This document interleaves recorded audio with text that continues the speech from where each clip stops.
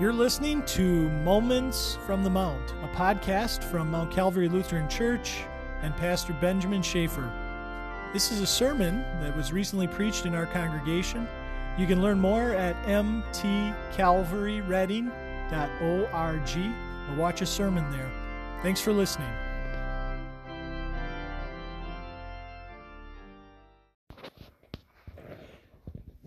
Grace and peace to you from God our Father and from Jesus Christ our Savior, who gave himself to rescue us from this present evil age. Amen. The Word of God for today, for our confirmation and Reformation observance, is the Word of God from Revelation chapter 3, verse 11. There Jesus said, "I am coming soon. Hold on to what you have so that no one will take your crown." This is God's Word. Those were the days.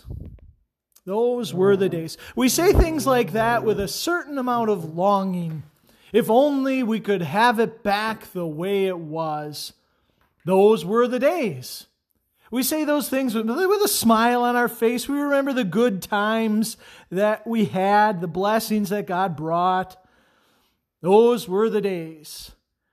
We also say things like that with a certain amount of forgetfulness, because we tend to forget the bad stuff and hold on to all the good memories, even when we know that they weren't always happy days. Late in his life, Martin Luther told the story of how he discovered the gospel early in the Reformation. He was struggling to be at peace with God, whom he saw only as an angry judge.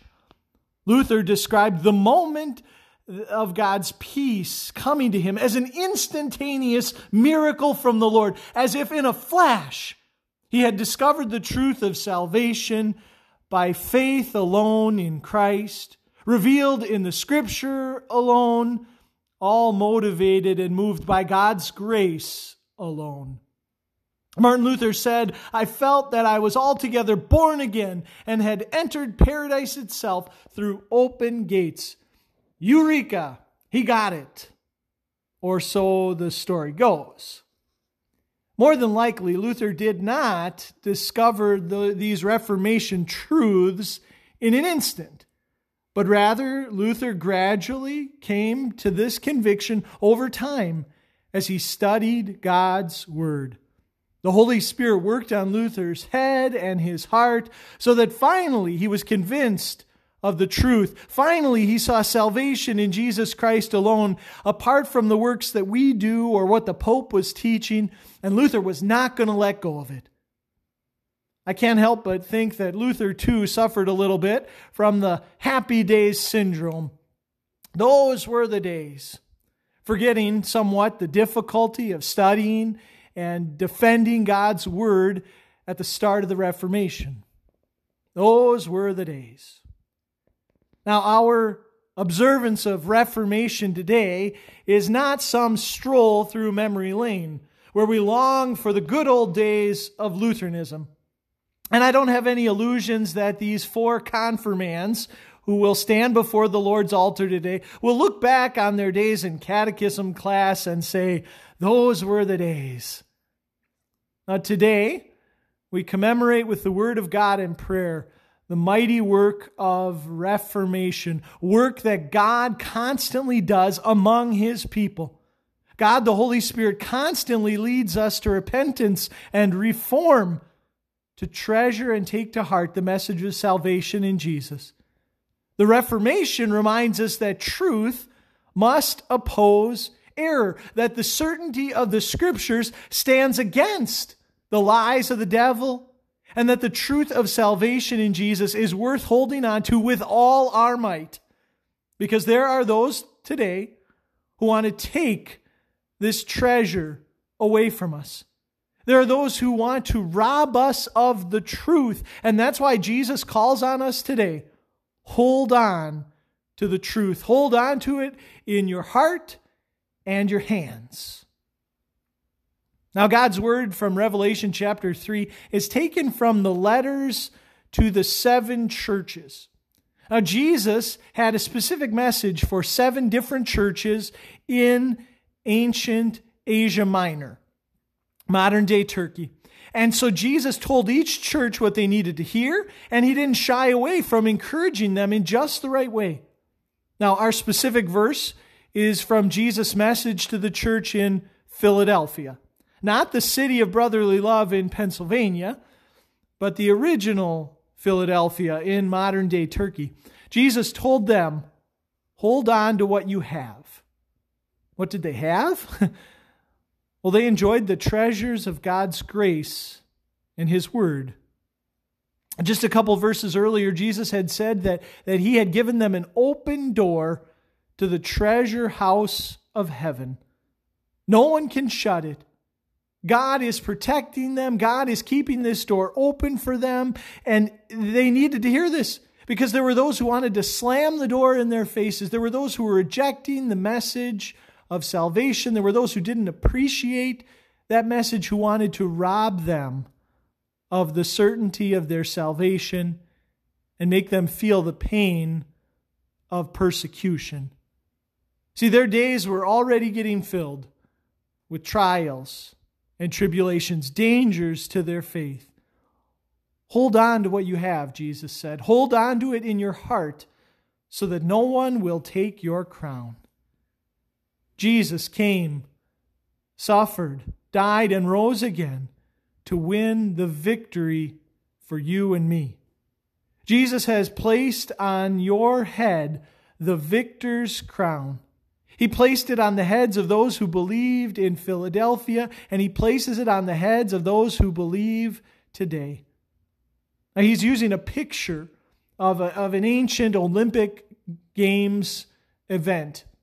The winner of the Olympic race would win a crown, a wreath of laurels, really. It wasn't that impressive in and of itself, just some plants woven together. And yet what that signified was victory.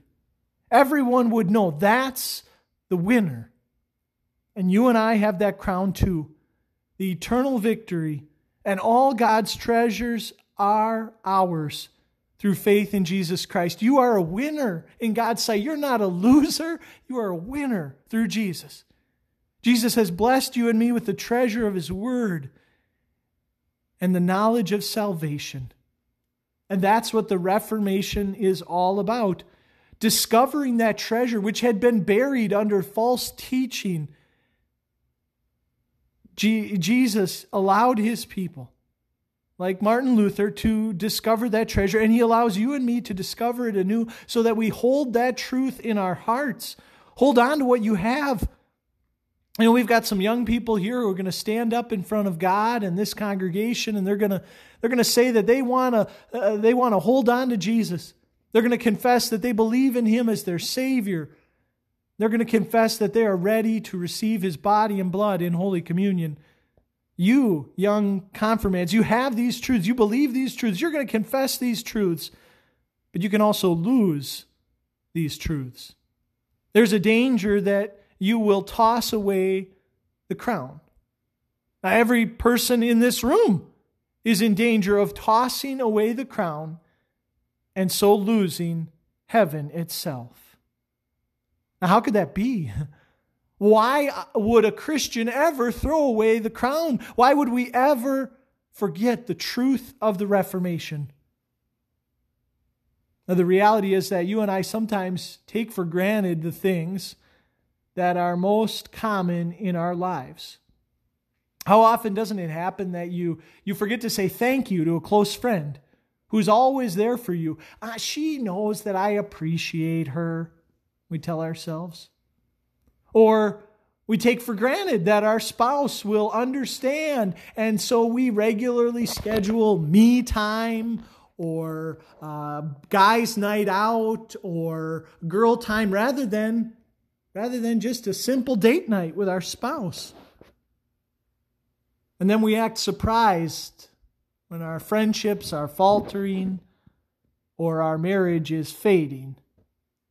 I had no idea, we say. I never saw it coming. Sometimes we assume that things will always be the same, and so we forget to hold on tightly. Sometimes the longer we hold something, like a job or a friendship or a marriage, the easier it is to get complacent. So what about you and your Savior? Do you still hold tenaciously to His gift of salvation? Or have you taken for granted the Reformation truth? Has your commitment to Christ turned into complacency toward the cross? Have you substituted the simple faith of your confirmation for your own ideas about God? Hold on to what you have, not just in your heart, but also in your hands. And that means actually doing things to reflect the truth you believe and the joy that you have in Jesus Christ. Pick up your Bible and read it. Receive the sacrament regularly. I've heard Lutherans gently mock the way that Roman Catholic churches offer precious little instruction in God's Word.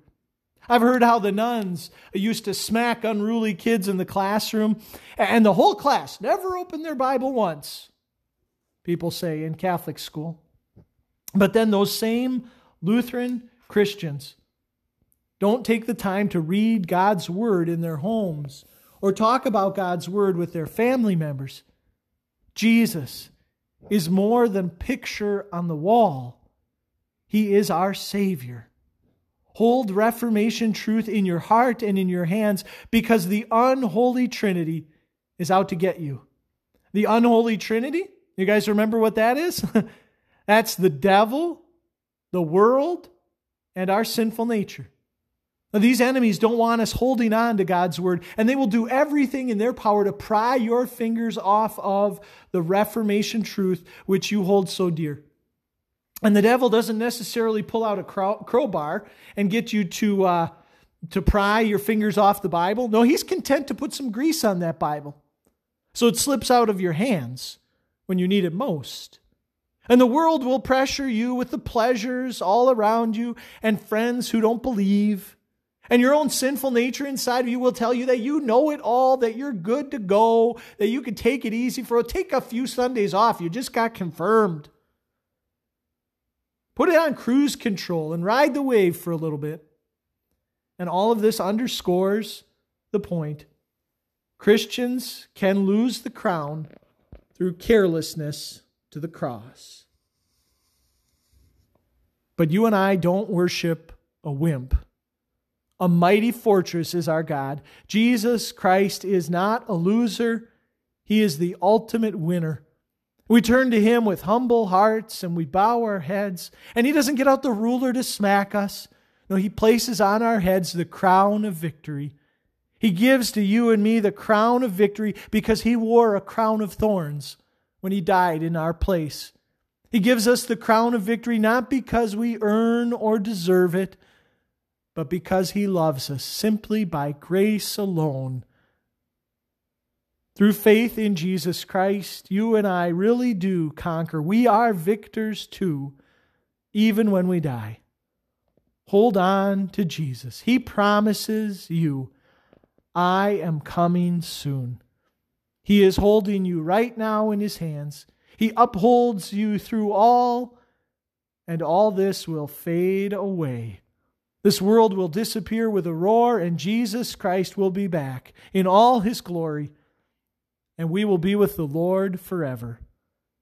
The Lord will rescue us from every evil attack and bring us safely to His heavenly kingdom.